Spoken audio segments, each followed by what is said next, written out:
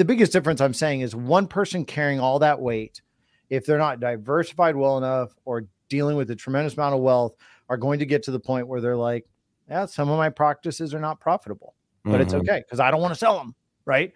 And at the end of the day, the ability to grow, the ability to compete is going to be your diversification of your ownership, which is healthy. I mean, a lot of us have done that and it's helped us. But I think it just comes down to groups of entrepreneurs coming together and saying, hey, that's actually what Mark said. He said, look, I hope that it becomes part of, like, there's even groups doing private DSOs, right? Like the DSIs and Mark's group potentially, or the Bulletproof group. He's like that, this will be a good thing for the industry. And he's like, I see the rise in that as well. And, I mean, shoot, that's cool. And right. You get better, Dwight, like you're saying, in your own ecosystem by holding hands with potentially other partners. But I think dentistry gets stronger by potentially holding hands with each other versus a big PE firm, right? That is only coming in as an intermediary between investors and dentistry. That's it.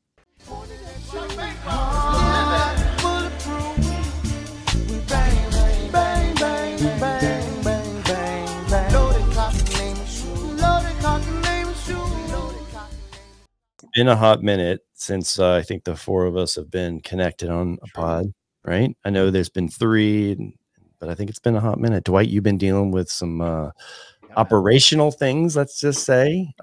He's been listening because that speaking of dead weight comment really razzled my boy D Wizzle. Came back quick with that.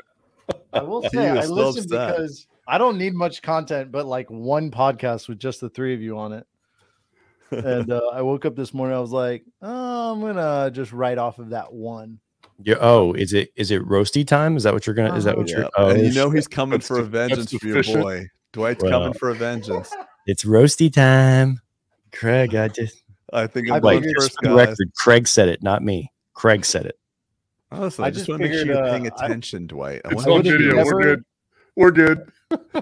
I would have never thought that out of one podcast I could get enough content for a full roast for all 3. Oh, good. Here we go. Craig said it. You're not dead weight. I just don't want you getting too big for your britches. No, my favorite is literally, this is why Pete wants us all on the pod and why he wanted roast, is he wants to see you get upset at me for a roast. Well, you got upset at me, bud. No. God, you guys grow up. Be men. Shut up. All right. Go ahead, Dwight.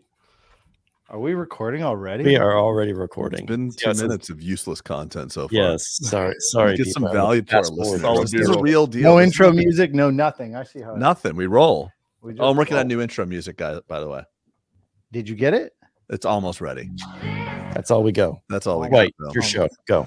All right, let's go. It has been a long time since we've been on together. So, by the way, a long time since kudos to you guys. Craig, shut up. Kudos to you guys for the last couple podcasts, the ones I was on vacation. You guys crushed it. And I'm so happy to hear Trace finally come into his own and actually speak. You have so much good stuff to say. He always has good stuff to say. I do. I'm smart. You are very freaking smart. I like you. Okay, go ahead. Mike is still a little low, but it's coming back. It is nice to get everybody back. And more importantly, it's nice to maybe do a little intro and a little roasting. So as I said, all of you gave me plenty of content from the last one. So we'll get started on the first one right here. So the survivalist hobbyist who's trying to make Florida more like Texas, whose political perspective is a merger between Trump and DeSantis. All guests to the pod, beware. He's our interrupter extraordinaire. Even as we tried to discuss all of dentistry's tips and tricks, expect him to come back and bring it all back to Florida politics. Inflation was not transitory, but his solution will be some allegory that tells any of you who have been profitable to give up now and make your practice forfeitable. Either pay for culture or become prey to DSO vultures. Feelings are his statistics, and Ivy League data is just a bunch of mystics. He tells us how we're overspending in the Ukraine war, so we are all aware, but tell Craig he's overspending on his people and he'll turn into the cocaine bear.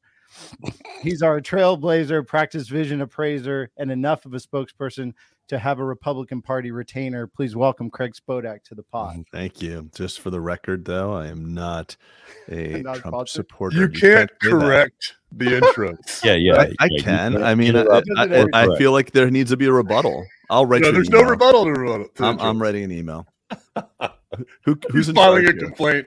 Yeah, I'm filing a complaint. There's a box. It's on your desk. It's over to the right. Just drop it right in there. Just drop it in there. Yeah, cool, Trey. And of course, the one and only, the chickens may always come home to roost. As we know, his tortilla addiction will never be reduced. He identifies as fat and happy, and regardless of what is going on in the world, this Texas boy is always chappy because he's always has his comfort of his Texas sayings. His desires for details is explained as good enough for government work, and he can't always say what he's thinking, so he sits back with the smirk. His analysis of the competition is that they are all hat and no cattle, or would that be all horse with no saddle? As the besties are busy making podcasts are never on low supply, this practice builder is focused to be as busy as a Texas funeral home fan in July. As quiet as he is, you might think he's got his head in the sand, but his practice model is so resilient, he doesn't even care if the economy will ever land. He's our logic speaker, positive thinker, rainmaker with the calming demeanor. Please welcome Trey Tippett. All right. I'm filing a complaint. Yeah. Can you write one for me too? I'll write both. Yeah, hey, man, it was all your Texas sayings. I had to throw them in there, man. Come on. Fat and happy.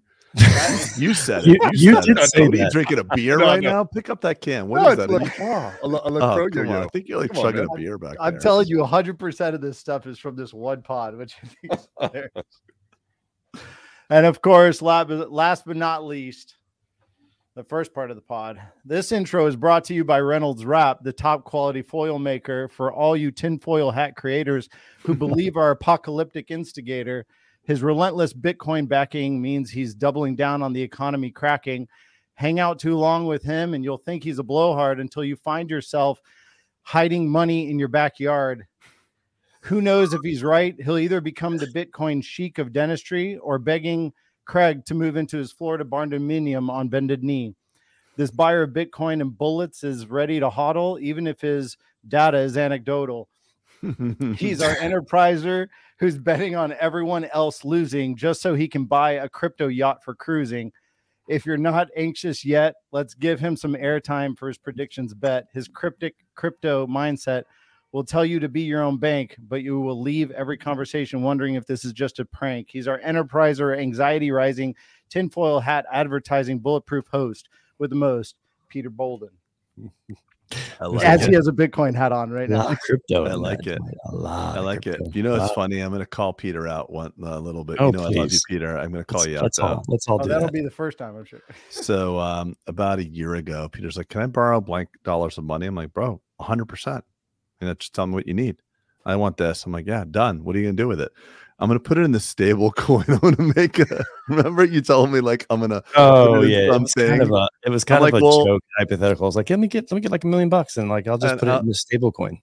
And I'm like, "Well, is there any downside?" Like, absolutely no, zero, like impossible. It's pegged to whatever. I'm like, Peter, Craig, I'm going to tap my Luna, my Anchor and Luna protocol and all that Terraform is my wounds are just healing, and you just ripped it up. I'm sorry, bro. Come on. That was a significant amount of money that I lost, and you're just it was not. Salt in it right now. Are you kidding me? Dude? I lost like $400,000. Yeah, I mean that's 1 month. I mean, it's maybe not significant to you, but it would have been that's a lot more had he said. That's 4 days of Trey Tippett's crown and filling operation. All right. Let's get into it. Let's get into it. Please. All right. How do we transition from that shit show? Golly, it's just tough. I don't know. Let's just put end. Let's not even rate. You want to not do this one? Like, let's just throw it away. Hey, if you think this has been valuable thus far, drop a comment. Yeah, comment. Just for now. Don't forget to subscribe. Yeah, smash the subscribe button. Okay, let's get into it. So we just got off the pod with Mark Costos. We did one, and we had a really good conversation. and we were kind of comparing notes as to kind of, as he coaches and Bulletproof has coaching and the outlook on the economy and what he's saying. There were some eye-opening things that we were talking about. And actually that's how we kind of spoke about. I said, Craig and I are kind of on the kick that you probably shouldn't sell your practice right now. A, because interest rates are too high. B, because you probably don't know what your next looks like. And then Mark proceeded to tell us like he had just pretty much gotten out of ownership of dentistry. But on cue. In that, though, it was the context always mattered. Meaning he had a lot going on in terms of his next steps. So, Craig, what was your takeaways from that? So he basically said, like, look, I've hit my money mark, and basically what he said is that, like, he's got many other businesses he's running, and it was just not a great use of his time to manage his practices. And admittedly, Marcus said over the years to us, that his practices have not always been the best use of his time. So I think it's a moment of clarity for him. But what really struck me is two things. Number one, he's starting an amazing non-for-profit where he provides dental care. He actually called it Jungle Dental Care. He's going to have like places in DR. No, that's not what the name of it is called. No, I know. It's called, I forgot the name, but he's like saying like it's basically going to third world countries to deliver care and set up permanent outpost, Dwight, essentially, right, in these locations, which it was really cool. So right. Peter and I said, hey, we're all in on that. The other thing that was a good takeaway, which I wanted to just start with your dialogue, is he has, from a variety of attorneys and PE and different bankers, a really good feeling about this number that he heard. And he said that in the next 7 or 8 years, the consolidation will go up to about 65 to 80%. So let's call it like 70 some odd percent. So in 8 years, it'll be at 72 or 3%. It's 30% now. Right. And in 8 years, it'll go to 70 80%. Right. So that's exactly what I just said. 150% increase. Yeah. Right. Well, what part? You said no. What part was incorrect? Anyway, so we're gonna the consolidation. He says, listen, he really feels strongly about that. So before we go, I asked him, what is that a fear based? You feel like that's the consolidation acceleration is it a fear based thing, or is it oh my gosh, look at all this money? And he said it's half and half, I think. And I said, okay. He said a mix of both. So I'd love to hear, first of all, Dwight, Trey, do you, I know we've been saying I've been saying or hearing for 2 decades now, the era of the independent dentist is closing and consolidation is speeding up. But everything happens slowly until it's sudden. Is it speeding up? And do you believe that it will be that mid 70% in 8 years, like literally increasing like by 20% per year or 25% per year? Do you guys think that? No. Go ahead. That's excessive. I mean, a that's consolidated market is not 80%. That's I mean, you might as well go to 100 at that point in time. Well, he's basically saying the outliers at that point, Trey, they will sell. They don't care. They'll just basically say, I'm not selling for anything. Like, damn the consequences. I'm not selling. And so, that when all this started and we started hearing from everybody, and you had the fear that was placed by those buying, always came at you with, hey, there's a window and this closes. Don't miss your chance. So you have a big motivator from a seller. The musical chairs thing, right? Yeah. Like, there's not gonna be a chair left for you if you don't do it now. Yeah. And then you lost your whole opportunity. And the problem with that is it implies that everyone's going to work. And this is what was always said. We're all going to work for, one of 10, 20 companies, and that's going to be it. And as much as the industry and consolidation has taken place in a lot of different places, dentistry still has a relationship component, much more so than what you've seen in the past, even in healthcare. So I think you still have that as a fail safe to keep people going in the direction of independent practice. Here's why, Trey, I don't want to stop you there, but here's why there's so many people beating the drum of what you just talked about, that fear drum, like better move now, better do it now. The money's there. Good. Look at this multiple. And so I feel like we with that last pod, we adopted kind of the contrarian view, because I think it's healthy to have balance in people's audit of what they want to do, is like present all these reasons. Okay, we hear your fear mongering, we hear the opportunity, we hear the FOMO, but also like, let's explain the reasons why you should never, right? From a context standpoint, you should never sell your practice, right? Like Trey, you even said, I'm never selling. I don't give a shit. I'm never doing it, because look at all these benefits that I've gotten to enjoy because of it. And so I like having this in the industry. I like having a big contrarian view of saying, like, don't do it unless you have a situation like Mark, where he's saying like, hey, I had 6 other businesses that I needed to jump into. In dentistry, I checked the box with general ownership, and I wanted to go make impact in all these other areas. And I was like, dude, that's a completely different story than 99% of the people who are selling.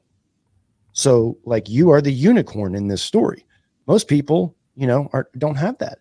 So I don't know. I don't know where I'm going with that, other than I like us banging the drum of don't sell your practice, optimize that direction. It feels like we're the only ones. You know what I mean? Like, it's such a consistent narrative right now. And it's not irresponsible, because I feel like things can always be fixed. I mean, going back to that freedom of direction, you can always optimize your practice for whatever you're seeking in the life. If you want to do impact, optimize your practice for that. If you want more time, make less money and optimize for that, or become more efficient. If you want to scale and grow your net worth, optimize for that. But without that vehicle of your practice, or the vehicle of dentistry, and you're going to be limited. That's one thing I want to add, Peter, and I want to hear obviously from Dwight and Trey on this too, is that we're speaking to a broad audience. There's a lot of people that are listening to this right now that their businesses are failing. It's not working for them.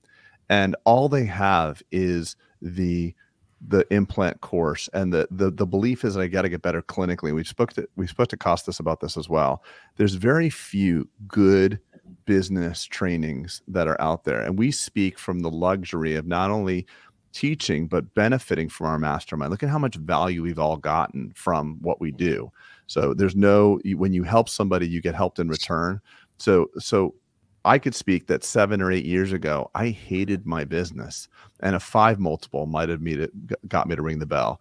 Trey, I know in the past you've not liked your business. Dwight, we've gone through these rough patches, and we sought out and got educated. So we're speaking to people that don't recognize that what you may need the most of is to sign up for like a Costas or a Bulletproof or whatever the flavor of business training is, because it's not to take the weekend implant course. That's not going to fix your business. Get an environment, right? Like you said, in the DSI, right? Maybe going to that conference and sitting down with someone and being exposed to someone at lunch who may course correct, right? So may say, oh my gosh, I was in your spot. Right. So many of these problems I feel like in dentistry get propagated because we live in the bubble. We live in a silo by ourselves, and we make decisions by ourselves, and we don't have someone that we can trust as a dental counterpart to say, hey, what should I do? Like Greg, you and I have used each other for the past 10 years or almost 10 years now of like, what do you think about this? Right. And I know that your advice is coming from a very Peter benefited way, right? You're only wanting me to win in the advice you're giving, and vice versa.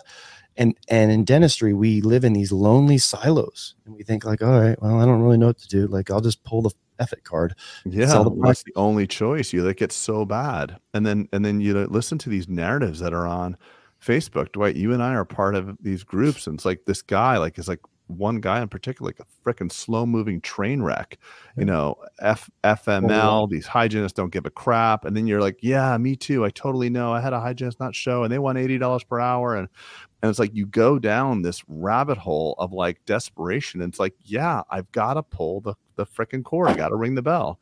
And then not to mention, we've got predatory consultants out there, like legit predatory consultants. I mean, I haven't talked about it in a while, but something came up on my Facebook feed. There's a consultancy out there that will help you with your dental practice. But what they really do with the real business they're really in is they sell you shitty financial products. How abhorrent. So they'll help you with your practice. And, oh, by the way, we have this sister company that's kind of owned by like my son. legit, like it's owned by his son. That's a financial services company, and I'm using air quotes. And all it does is sell you whole life insurance, which is the most highly commissioned, shittiest freaking product, bar none, that none of us have. But I had it, and I spent a decade funneling that crap. So, like, not only are we lost, but we have predators out there. There's sharks in the water. Yeah. I've seen an increase on Instagram too of just people I've never even. I mean, look, yeah, never seen them I don't before. know everybody in dentistry. I'm just saying, but I see these Haven't people. You guys seen that? #1 closer in dentistry. I'm like, what? How does someone A, crown themselves that, and like B, who? I've never heard of this. How do none of us know who he is? And like, if you look, he's been in real estate for the last 10 years. And like, okay, dentists are dumbasses and they have money. Let's go there.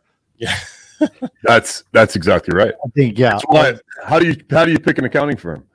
No. Stay away. First one, stay away from anybody that only does dentists, and not just accounting and anything. As soon as they say I only do dentists, and you ask them why, and they go, I just love dentists. Yeah, Really? everybody loves those guys. That's everything, though. Ancillary services in this industry is a huge market, and that, you know, I think sadly that a lot is predicated on dumb doctor deals. So, just to give my response. So, first of all, it seems like there's two main questions. First off, is will consolidation get to 80%?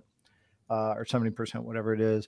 And then the second question is this sell or not sell, which, you know, we did the whole podcast on. And I, from the very, very beginning, stated and said consolidation will go to 80%. I am adamant. I believe it's going to happen. I have no reason to think otherwise. Yeah, the timeline. And the timeline of 8 years, I thought was actually a little slow. So I'm on the other side of that. I'm going to be honest with you. And the reason is because I feel, and this is not just polarizing.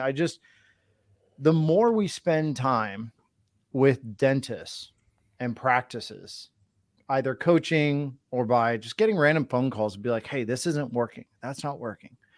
And even doing some of the stuff that I get to do, the culture indexing stuff and stuff like that. 20 to 30% of our industry, and I actually think it's closer to 20, are made up of actual entrepreneurs.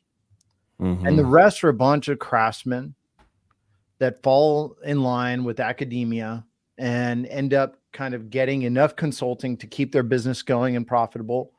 And then there's a big portion of that group that also struggles to financially focus on how much they need to spend personally and not elevate themselves to the point that their business is choking them, because they can't keep scaling just production, right? To run a good business, we get the luxury of being profitable. We can keep producing, but at some point in time, you can outrun that with your personal life. And that's incredibly common. Mm-hmm. On the back end of that, the struggle that I see is that now it gets tighter and tighter because of insurance. It gets tighter and tighter because of the cost of services, overhead, these types of things that keep going down that road.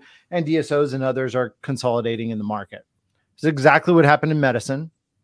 I'm not surprised by it. I think there's going to be niches, and I think that's where a lot of people are going to enjoy themselves. But the remaining 20% are going to be the entrepreneurs that, like part of my conversation I had with Trey last night, like, I love dentistry, but I love every vertical that has to do with business. It's kind of like the Costas conversation. Clearly, he got to a point where is my best allocation of time? And some of it may be like Trey. I believe he may never, ever sell his practices, but that's only because he then is going to own other components and be a true serial entrepreneur in other areas and be completely diversified. And now he's just overseeing a portfolio. And I think that that's where that 20% is going to lie. And that's where a lot of healthcare lies today, to be honest with you. It's a fair point. It's a very fair point. So, yeah. And look, I don't think it ever, I think 80% becomes the ultimate plateau, if that's what it is, meaning it doesn't then go to 90 or 95. And then, you know, I think ultimately it resides at that plateau level. And Dwight, I don't disagree with you on this. And my battle cry is not to prevent that. I just want to make sure that I'm crystal clear on that. It's not that I'm anti-consolidation. I just want people to make not these big drastic draconian moves and make what's in the best, evaluate all the options. Yeah, and look, exhaust everything too. Yeah. Well, this is the other thing that I think a lot will not understand. And if you just kind of, again, we're reading out of the same book that healthcare read through. I mean, medicine did the same thing.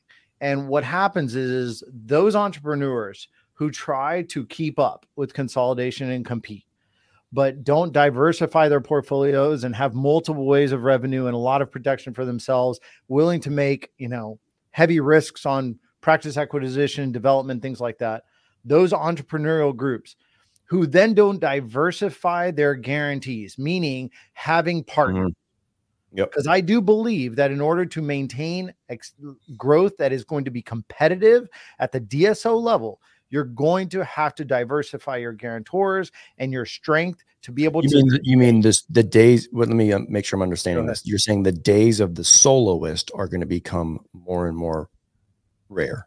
Correct. I believe that 20% is where the group practices are going to enjoy. And I'm not saying that means the biggest difference I'm saying is one person carrying all that weight, if they're not diversified well enough or dealing with a tremendous amount of wealth, are going to get to the point where they're like, yeah, some of my practices are not profitable, but it's okay because I don't want to sell them. Right.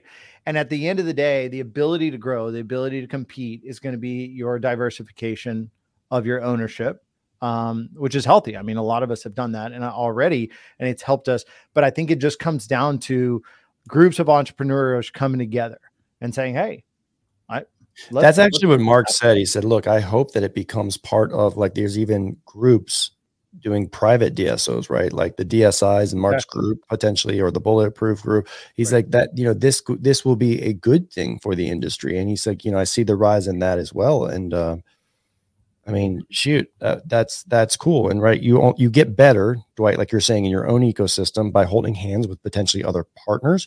But I think dentistry gets stronger by potentially holding hands with each other versus a big PE firm, right? That is only coming in as an intermediary between investors and dentistry. That's it. Yeah. And that investor relationship is the timeline pressure. So it's not that PE is so good or bad for dentistry. It's the investor pressure. So PE needs to make a return, an immediate return. So the decisions that the four of us make for our practices may be 3 and 4 and 5 year decisions. Like we'll spend the money or train the people because we're thinking of owning our practices for 3, 4, 5 and beyond. A PE company cannot have the luxury of doing that. The investor needs a return quarter by quarter. So if the four of us ran our businesses to produce profit for the immediate, it's just a different pressure. A friendship is not about like what happens next week. So it's the alignment of the investors to the PE company that causes the friction of what I think is bad. I'm going to give you guys an example, which you guys are going to be like, duh, I get this, but maybe everyone might not see it this way, because Mark was saying that he has people coming to him saying, hey, I'm getting a 10, right? I'm getting a 10 times earnings. So I would encourage people, if you're doing that, all you have to do to get a 10 is keep your practice 5 more years, and then you can sell for a 5 if you want it. Or keep it for 10 more years and throw it away. For 10 more years and walk away, right? We get you laugh at the example, right? But like, and chances are it's probably not going down; it's going up. Right. I'm not saying it's a game of holding on as long as you can, but like, let me interrupt for 1 second. Let me interrupt for 1 second. I need to crowdsource this. Someone told me, and I can't remember. This is something. Help me verify this. I spoke to a very smart person. Maybe one of you guys was in the room when this happened, but I've heard that when everything consolidates, as it gets more consolidated, 80, 85, 90, valuations go up. So in veterinary, when it became 60, 70, 80, 90, dermatology, as it went to the upper echelon of consolidation. Supply and demand, bud. Supply and demand. Right. So is that something that you guys agree with, that the most banana? Okay. Yeah, you hear that, but there's also an inflection point where it doesn't make sense, right? We've heard of those scenarios in dentistry where it's like, oh, I got the 18x. That's probably not sustainable, right? We are not a software company with zero expenditures. We are heavily based in expenses, provide those goods and services. So there is a limit to where it goes, and I don't think the 18 times earnings is I understand. Okay, it's kind of like right now. And just so everybody understands who's listening, like, when he says a pure supply and demand, it's not as, just simply as that. Even when you get to 80% consolidation, 70%, 60%, there's going to be less of a cereal aisle of practices available to try and acquire. That's the whole point, right? So it's going to be, okay, it's more savory. Now, I will say that at that point in time, well, it'll either be dog shit higher. Right. Dwight, hold on. I believe at that point, it will become like a third world nation, meaning there's going to be elite practices and there's going to be peasant practices. Yep. Yes, absolutely. But just like the cereal aisle, it's no different, right? You're going, you've got all these types of scenarios, but towards the end, there's going to be less and less available to buy. But I will say those practices, you have to build yourself because there's going to be more and more requirements to make yourself savory if that's the case scenario. Whether it's how you do your accounting, whether you're accrual or your cash basis, whether you actually do, do you partner your doctors properly? Do you compensate them? Like all that stuff will get to that point. It's just going to be what's savory, but I'm with you. And that's between now and then it just becomes who's available, who wants to sell. Let's get off of this because I feel like we've talked a lot of theory lately, in my opinion. Hold on. Can I make one comment before you go on? What's interesting is an infrastructure piece that we keep talking about, and I've been adamant about. When I had a bank ask me, how far do you want to go? They're asking about vision because they're funding, my next expansions and buildings and this and that. They asked two questions. They asked the easy one, which was, what's your percentage of EBITDA, right? And then the other question, percentage of EBITDA. Oh, okay, from your gross percentage. Whether it's 25%, 30%, like that. They want to know that. Yep. First of all, it tells them right off the bat what they're dealing with, what kind of doctor they're dealing with, whether they have an understanding what EBITDA is, much less is it calculated and is knowledgeable of that. Like that's the first question. The second question was, how many partners have you already retired and what's your formulary? Right. And so transition. They want to know your longevity. And so I looked at them and I said, we've retired 4 partners, transitioned them. And brought in. So that is the future formulary to give us kind of consistency of business, strength of business, proof of concept of longevity, in my opinion. So just going back to that comment, I had to add that because I think that's the component that we've had the luxury to get to do, but it's hard. And now that's why there's. Do you think that if you hadn't been able to provide a good answer for the second one, that they wouldn't have given you money? Not to the level of request that I was asking for. Yeah. Banks love to give you money when you don't need it. Well, look, banks make money one of two ways. They either do loans, and if they can't find enough loans that they can warrant are good deals, then they go buy T-bills. That's it. That's their only two methods. And we know what happens when they buy too many T-bills that are long-term. That's right. Silicon Valley Bank. Anyway, thanks. Dwight, that was actually very good. Thank you for interjecting that. So Trey, given all the things I feel like we've talked a lot of macroeconomics. We've talked a lot of practice stuff. Very high level stuff. Do you personally consider now a good time to expand? Yes. Interest rates being high, you're okay with that? Yes, they are. Okay. Do you consider now being a good time to do an acquisition potentially? Good time to ask. Okay. Appropriate for me. Great time to ask, Trey. Do you think now is a good time to potentially do a de novo? Yes. Also good time. Do you think now is a potentially time to do all those leasehold improvements in your practice? Yes. Even though interest rates are high? Yes. So you are not paralyzed by the interest rates. Why?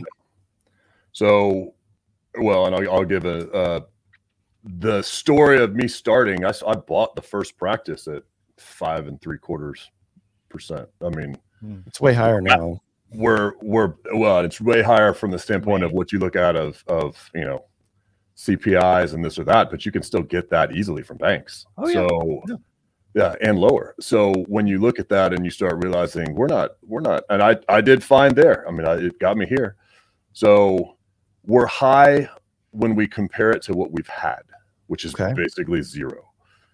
And the other aspect, we've touched on this in the past, but this is a cash flow game. And if what your debt service is because of an interest rate going up however many percentage points there, if that affects whether you should do something or not, you don't belong in this game.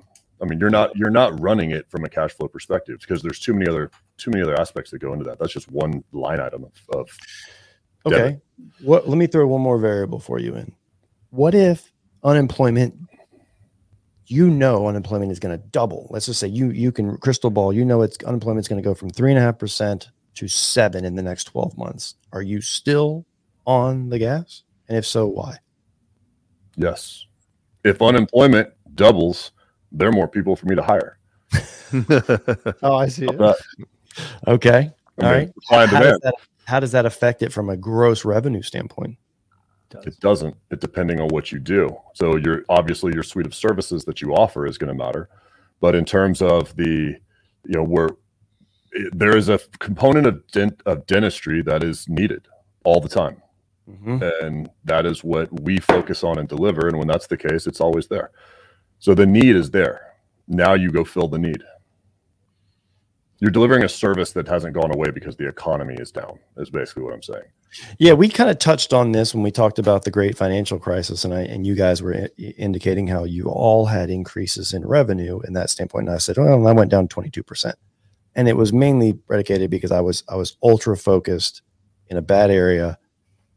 No, a good area, luxury market. Poor visibility and I was the scalpel, meaning I didn't do a bunch of things. I did one thing well. That was pretty much it. And so, yeah, I learned a lot of pain from that. And so I think I like listening to where you come on this topic, because I think it's helpful for other people to kind of hear that and hear my pain from the great financial crisis, then also hear you saying, elevating it up. And then also for facing this in the next, as every great macro, look on the news is saying we're going to have a hard the next 6 to 16 months to 24 months. It's going to be some pain. And you're saying, I don't give a shit, because my systems and my ground game is good enough to outlast that. It's good enough to beat that. And I just think that's super empowering, because most people I talk to, Trey, are even outside of dentistry, most people are paralyzed and not paralyzed, but they're sitting on their freaking hands. Well, it depends on the industry too, Peter. Right. I mean, certain people leverage money. Like that's what I just said. I just said, not just in dentistry. It's like people are sitting, like my other friends, a lot of people are sitting on their hands. Right. And they have to. We don't have to. I just want to ask one quick question, just for some clarification from a podcast that we all did like 8 weeks ago, where it was like the predictions and whether or not we're in a recession. And I know the technical definition of negative GDP growth for 2 consecutive quarters came up and influenced a lot of your answers. I just want to see today, do you feel like the pain at the cash registers at our practices has fully hit its peak, or has yet to? You are anticipating and prognosticating that there will be a greater pain at our cash registers in the upcoming. You mean of our monthly revenues, right? People saying no and not ringing the cash register as much. Sales going down. Have we hit it? Are we over it? Are we through it? Is it coming? Where's everybody at? I think me, and you didn't ask me personally. I'll go with you first, because I'm curious. I think that's highly correlated to, and this is just again based on my life experience. So I think I don't think we're there yet, because I think it's highly tied to unemployment rate. Got it. Yeah. And the stock market. So that's a slightly different answer than maybe it was the way you asked the question originally. And help me remember this, guys, because I almost think like it was the way that maybe the question was answered. Like I interpret that question like the recession's already here. Yeah, but it's not. It's not. Is that what you're saying? It's not a finger snap and it's here, and then that's the consequence. It's going to ebb and flow, worse and better until we're out. More troubling times are in our windshield. I don't know. I don't have the data to say. Well, no, I know. I'm asking for prognostication, a refinement of the prognostication, because it was just a guess a month or two ago, and I'm just curious if you feel. I'm trying to gauge. I am planning for a little bit more pain. Getting worse or better? I am planning for a little bit more pain, not a tremendous amount more pain. Personally. Okay, so do you feel more optimistic or less optimistic than 2 months ago, or the same? The same. Okay, Dwight, tell me. I want to hear. When I said that I felt it was relatively baked in, it's because I did not feel I was going to get a 2008 impact comparable, right? And so my concept is that the oscillation of the economy is going to be more what we're used to feeling. And I think that a lot of us who made a lot of infrastructure development during COVID and all these other things are more prepared and apt to be able to do that. And then I don't think it's going to affect that much. Do I think it's going to be more correlated to unemployment? I agree. I think that's going to be the key cog that we're watchful of. All the things I watch when I turn on the news and I'm listening to it in the car on the way to work, whatever, like that's probably the one that I listen to the most, because it extrapolates, dives down. But I'm not. So more I'm not pain at the cash register or less pain? I think it's going to be consistently what I'm used to over the last couple of years. I don't think it's going to be much different. Trey, and maybe Trey, just clarify if it's because of the nature of your business that you actually don't think about stuff like this because it's so needs based. Is that has to influence your? Yeah, from the standpoint of what I'm worried about in terms of revenues, I don't think about stuff like this. And so, is that however, to the fact that you're so non-elective in your treatment that you offer? Mm-hmm. What a great feeling for those listening. At him. He's sitting next to a triturator. That's right. Look at this. I mean, he's sitting next to a wiggle bug. He's doing some amalgams there, Craig. Wow. Well, I think that's part of his. I use a beautiful material called Miracle Mix. It's only like 60 years old, but it's one of the best materials. Is that the glass ionomer mixed with the stuff? Oh yeah, it's metal. You must have a lot of stainless steel crowns. Phenomenal. Yeah, my dad would do the thing with Vaseline the inside the crown, retrofit a core. It's amazing. My dad's a Miracle Mix master, an MMR, an MMM.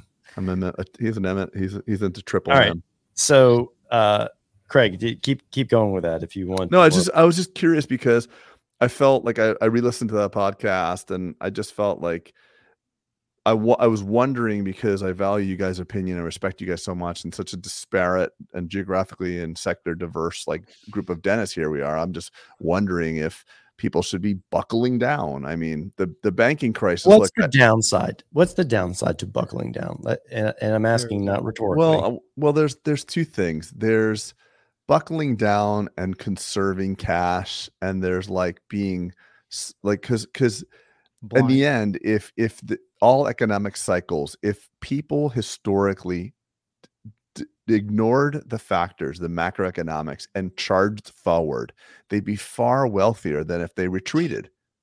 So everybody in the face of an economic, I'm just saying that there are cleansing processes that you go through as a business owner. For instance, right now, Craig, 12 months ago, I was not going line by line on my Amex statements, looking at everything. I am currently doing that now, right? Because what's driving you to do that? Because I think when you have high revenues and you're blowing and going, you have a tendency to get sloppier business percentages. Because has your net profit waned a bit over the last 3 months as a percentage?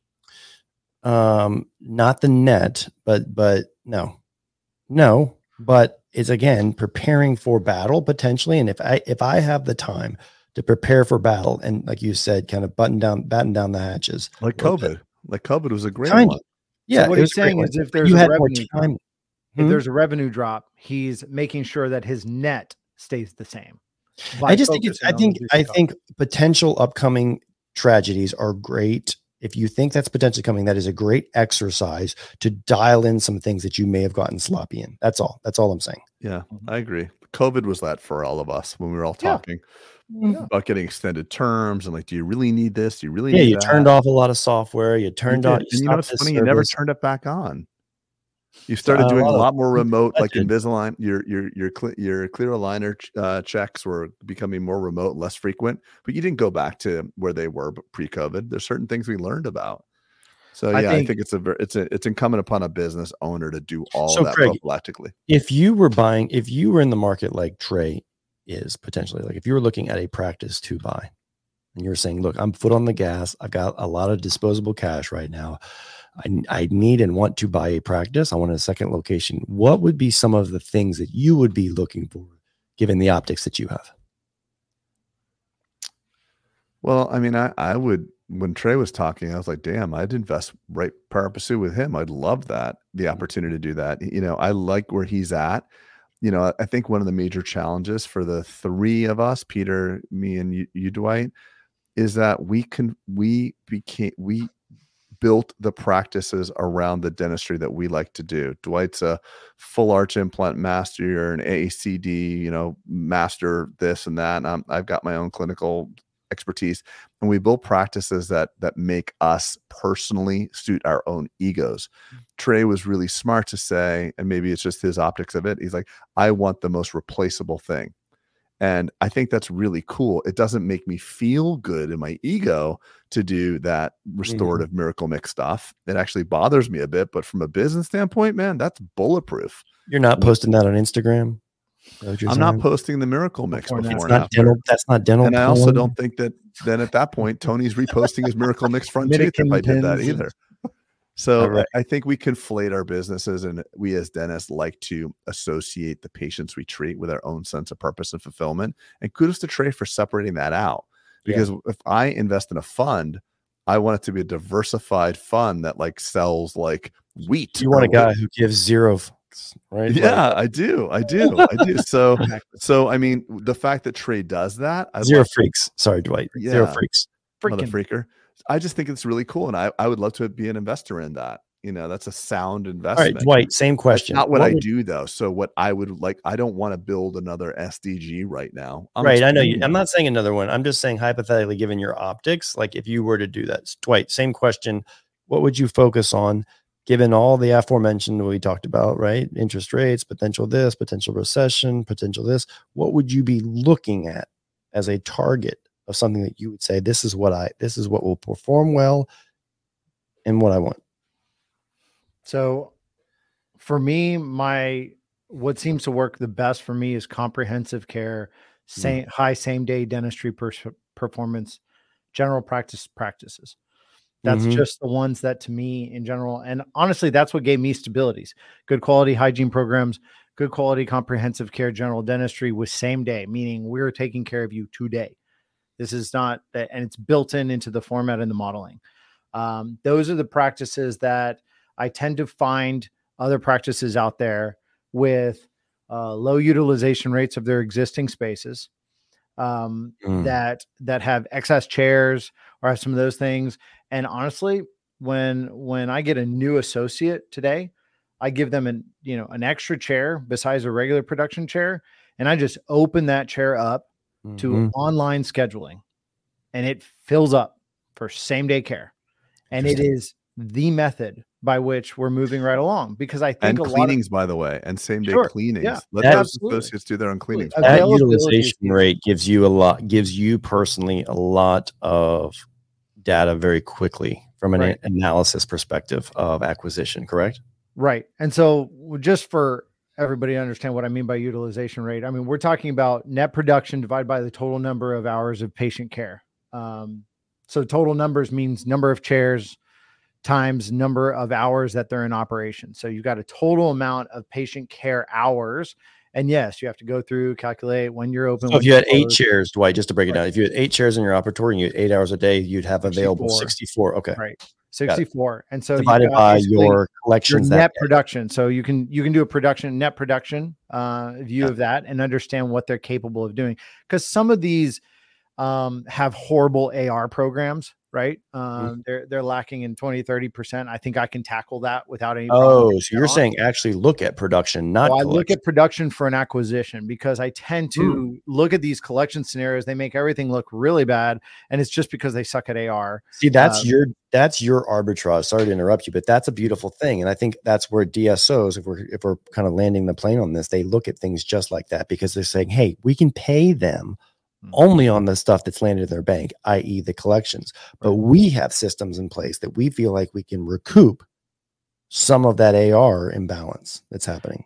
Right. And that's a great balance point. AR, and you can utilize the space. Yeah. You can get upwards of 5 to 10% EBITDA higher on that acquisition the day, day one, months after you buy it. Yeah. Oh yeah. Okay. Months. Yeah. But it did a very quick fix. You're right. Without changing much of anything, right? And without paying for that otherwise. So even utilization rate, like if there's a lot of practices out there. So let's say you're high end, small boutique, or, those types of things, you might have a $300 utilization rate per chair per hour. Right. But for the ones that I'm looking to acquire, I like that 125 to 175, which means they overbuilt out chairs because a Patterson rep oversold them, which is, 80% of this situation. And then you have the other case scenario where you have individuals who don't know how to do same day, don't know how to master the marketing components or online scheduling, all these other components. So it's a pretty easy flip, but I note 125 to 175 because I know I can easily get them over 200. 200, right? But the question there is I don't want something that's under 125 because that's a doctor quality of care limitation. The team's inability to do it. I'm going to replace the whole team. Lower's not better. Yes, it's not just a bad location, wrong side, all these other things. And you've got to be honest with yourself. So focus that avatar and that structure. Dwight, one more question for you on this, because I think this is good. This is helpful. Where do you feel like would be the Goldilocks utilization? No, not Goldilocks utilization rate. I'm saying like what's too small of a practice to acquire, what's too big, right? And what is like kind of I like that one. Mm-hmm. I don't look at anything under 650,000. Okay. And that's small. It's really small. But how about chairs? What about minimum chairs? Because that would be the thing that I'd be most interested in. So my goal on an acquisition is usually 6 to 10 chairs. That's what I was thinking. 8 to 10. Anything beyond 10 takes. This is what I often find is somebody has a more than 10 chair practice, and they build all their systems to accommodate that one central like stadium of dentistry. Takes a lot of work, right? Craig, you know what that's like. I know what that's like. But the model is totally different in the second office if it's 6 to 10 chairs. Very, very different because the way you utilize people, the pace at which, how tight everything is very, very different. So it's a completely different model the second you jump out of that. So if I see something that's above 10 chairs, I get a little worried how scalable that might be. And it has to turn in at that point in time. If I see something like that and acquisition is possible, I'd have to have it centralized to other locations I might purchase. And then I'd make that a specialty hub. Very good. Indeed. The way that we do it now. So basically you're saying 6 to 10 is the Goldilocks in terms of operatories. Above 650. And then above 650. Yeah. And can I ask you a question? Yeah. Sorry, go ahead. Go ahead, Peter. I'm sorry. I didn't mean to cut you. No, please. No. I just got a quick thought, but please. So goal of 650. Keep going. I wanted to finish. No, north of 650K. You don't really care what profitability is per se. You don't necessarily care how the accounts receivable, what that looks like, because you feel like that can be remedied. And like I said, that's kind of your arbitrage, your personal arbitrage from Dwight's ecosystem to say, hey, I've got the operations to fix that pretty quickly. So I don't know. I'm taking kind of. This is great. Yeah, I know. This is very valuable because I actually really align with Dwight. I think Dwight, if I could have run dentistry in reverse, meaning being a 50-year-old and gone backwards in dentistry and done it, that makes any sense. I would have done 10 operatory practices times X number of locations. Right. The scratch up buildings that I build now are 10 ops. Yep. Okay. Yeah. That's very, very fast. No more, no less. Just lock it in. Yeah. So I love that you're. Of course, you know me. I'm going to throw in the other axis to this graph of what makes you happy too. And that's I'm obliged to do that as the kind of resident culture fulfillment guy. I mean, 10 operatory practices wouldn't suit me. If I could have done everything differently, I would have built my building larger and had a bunch of symbiotic businesses here. Yeah. I would have had like the yoga studio and the juice bar, and I would have made a shopping mall out of it. You're a little bit of a unicorn, bub. No, I know. I'm just saying it, whatever suits you. But one question that inspired your conversation, I was listening to it and inspired me to ask is, what is your sweet spot for number of operatories per doctor in your space? So, I find, I've had so many associates and so many different doctors with the unique opportunity to see how they thrive. And there are people that can take more operatories and be not as effective. When I was doing my clinical dentistry, I was a one operatory guy, one patient at a time. Same. Peter too. Dwight, 2 operatories. Is that because you have Trey? What about your apex of like busyness? What were you? It would appall you. What? 3 to 4, like 6. Yeah. So 1, I checked all hygiene. So that's 6, 5, really 5 at the time. And I had no. About how many? No. Absent of hygiene. Absent of hygiene, we had no rules. Well, I might have 7 patients at 8 o'clock. All in my. Rephrase the question. how many for you to go do dentistry the way you were at the apex doing it, how many operatories did you need? Well, and that's how I did it. So I had to have 7-8 operatories to do what I was doing. You're not he but I wasn't. We're gonna skip Dwight. I mean Trey. No, so and here's what I'll say. The reason is because y'all are working out of columns. We did not work out of columns. So I get it, I understand it, but we worked from colors. I would go to any operatory at any given time. Jesus, are you serious? If you saw what we did, you would have a heart attack.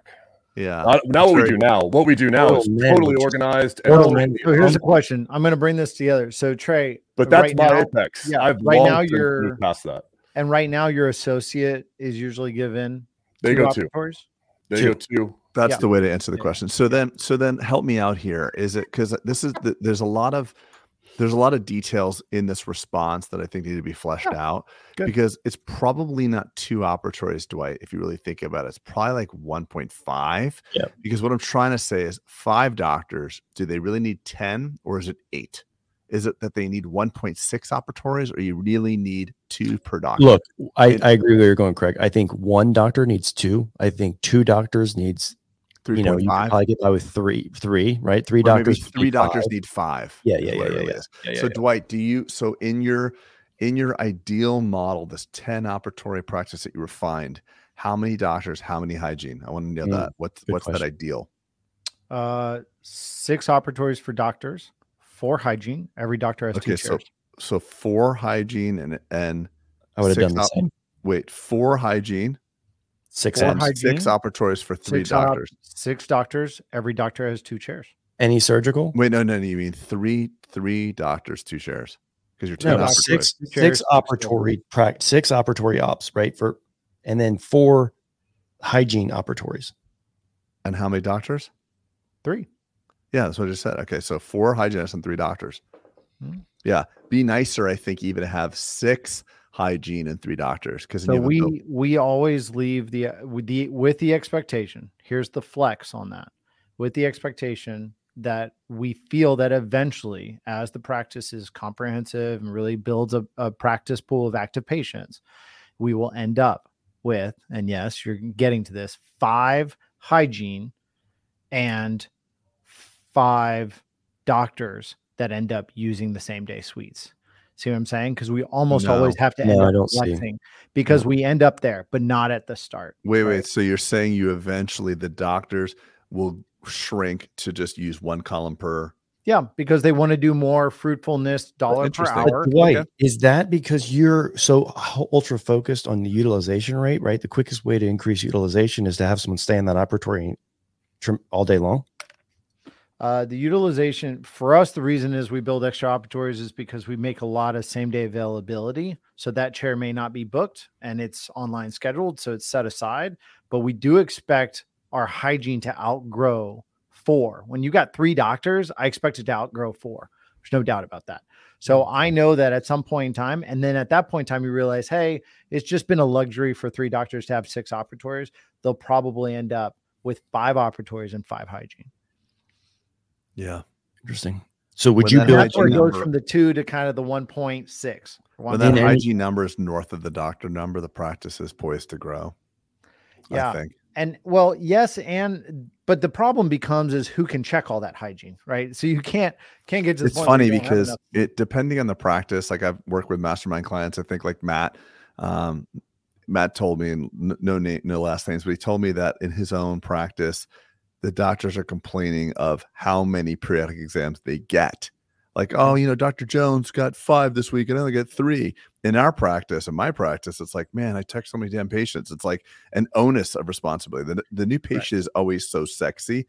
The periodic exam is not sexy, but in actuality, we all know the acceptance rate of that periodic exam is through the roof. Of course. But we avoid them, which is funny. We avoid those.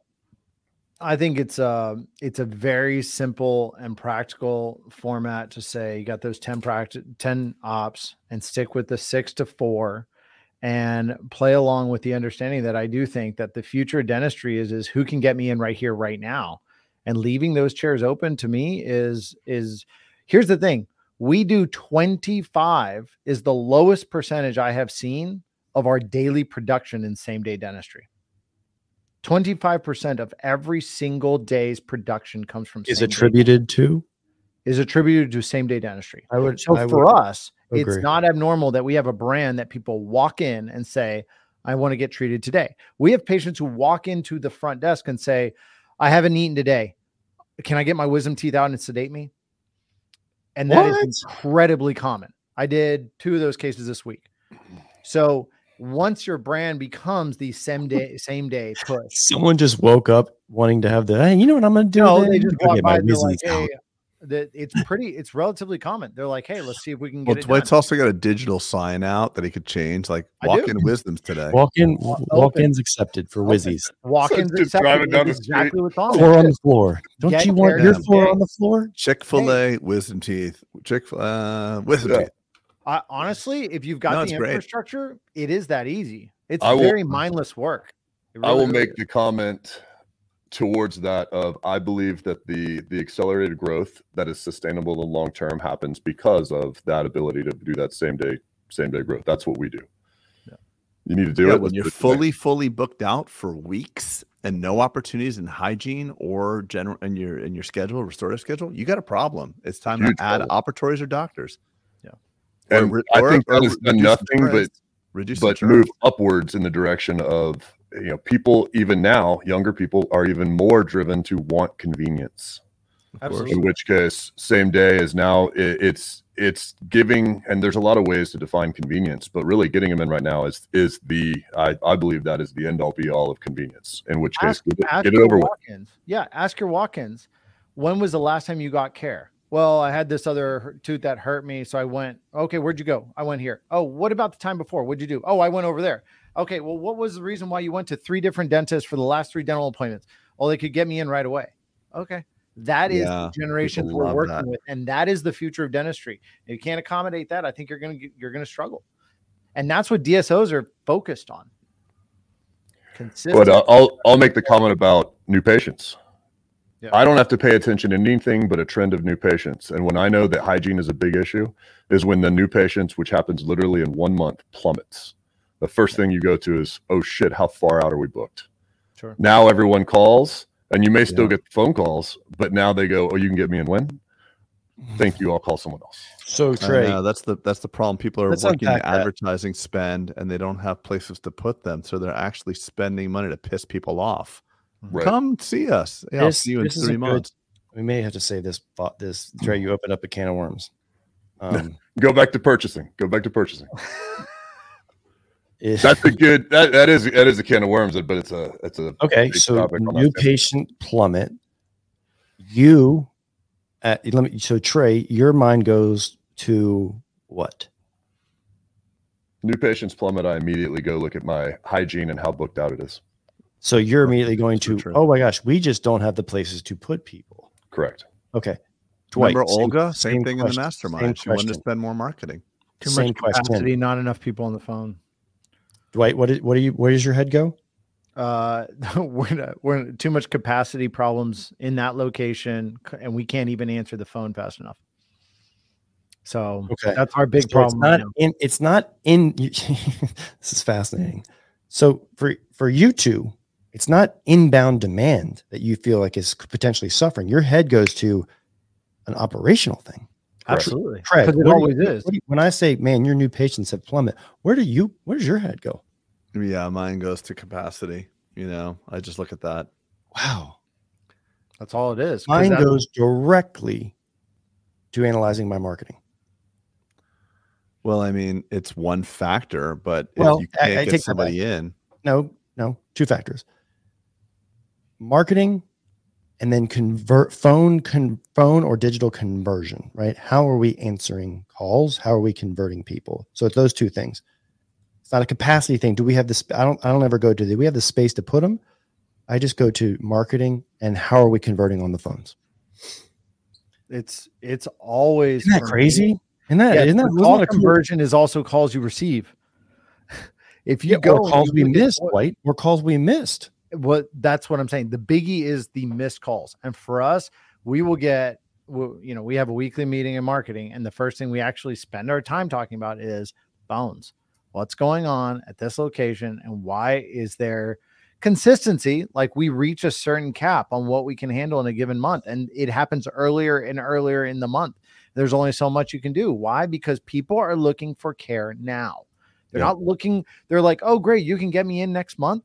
It is our constant struggle, and it is location by location, which is also why, just to bring your comment back, Pete, is that information is critical to know how you manage your branding and your marketing per locations. Meaning, if you're just branding on Facebook, but not specific to locations, if you're not just branding on, your digital media and you're making these pushes, but it's not specific to the locations of the patients that influence those, then you'll shut something down because you got a capacity issue at one location and it affects all of them, which is the wrong way to do it.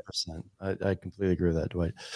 All right. I think, look, I wanted to keep this tempo fast and furious. There's a bunch of other things that I wanted to get to with you guys, and we'll save them for future, but I will just tease everybody with, I want to talk about how to utilize, this is going to be a total tangent, how to utilize Google Alerts to your advantage, from a competition and reputational awareness if people aren't using Google Alerts like that.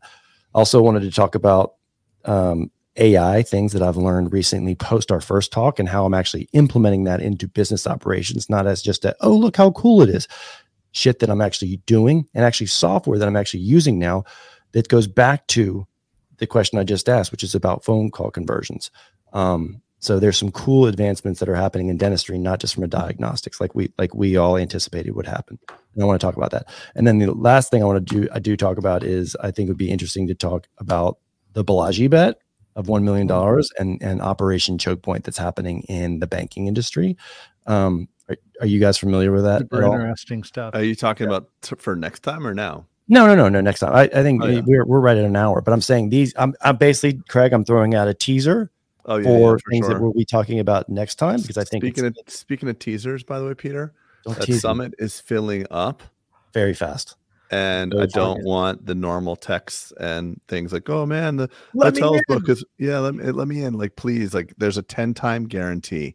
So, you know what the coolest thing is? That's crazy. Is that people are booking 15 and 20 tickets at a time, right? Because of that promotion pricing schedule.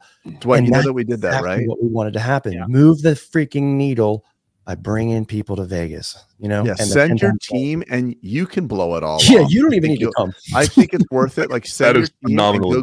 Go get drunk. You're the least important person there. That would be your team. You'll still do well. So you gamble, they learn. But you know what's funny about that? And then get the hell out of the way. That's exactly the way it should be. If someone told me that, I'd be like, that is the most magical thing you've ever said. I don't need to come, but my team goes and I get to move the needle. Like, that sounds amazing. It's for optics. I do think it's a good idea that you show up, but you could literally not pay attention and send your team to every part of it, the hygiene to the hygiene girls and the team to Erica and all that, and be around. Of course. And then get out of their way and let them execute. You'll make a lot of money. I mean, it's just, there's so much fear as a business owner. We're all scared shitless. We were talking about that with Randy the other day. I talked about it with Paul Etchinson when he sold to a DSO.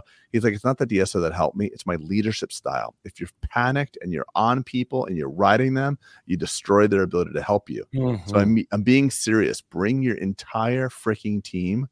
And if it doesn't pan out to be the investment you thought, there's a guarantee. Like, hello, there's no downside. Worst case scenario, you entertained your team. It's better than the cruise to go on. Or not just entertain your team, but like as we talk about, and Dwight's going to push back on this because this may not be considered culture, but doing things like this is part of culture for your teams, right? Investing in them is the thing that you can promote to future people who are trying to apply for your company. This is a segment of that culture. Yeah. And your team feels that when you invest in them. So anyone looking to amp their culture, think about all the great pictures you'd have right at the team, learning together, sitting there in Vegas, creating FOMO in the community of people who don't work at your office. Please stop being so scared that when you invest in your team, they're going to leave. Grow up as a business owner. Hey, who says that? Grow up as a business owner. Like, I hear this all the time. Oh, why would what if they leave? I'm like, you know what? A doctor reached out to me the other day and says, why do you promote your associates on your Instagram page? I go, well, why wouldn't I? Well, if you promote them, you're just going to make their head swell and they'll leave. I'm like, okay. Like they got mad at me because if like one of my doctors posts like an amazing case, I want to highlight them. The most important thing that I ever did was start investing in my people. And yes, some people left, some people stayed, but we are now known as the place that invests in their people. And it attracts the kind of people that I want in my business. What a great legacy. You should always be known as that. Yeah, the soundbite that we use that I think is good for people to hear and push towards, which is exactly what Dwight said, is I would love for your career to be within these 4 walls or however many walls at this point. However, if it is not, we fully understand. Let us know what your goals are. We'll help you get there. And I want you to actually view your time here as a phenomenal stepping stone to get where you want to be. A Richard Branson quote like that: train people well enough so that they can leave, treat them well enough so they don't want to. Yeah, that's a great quote.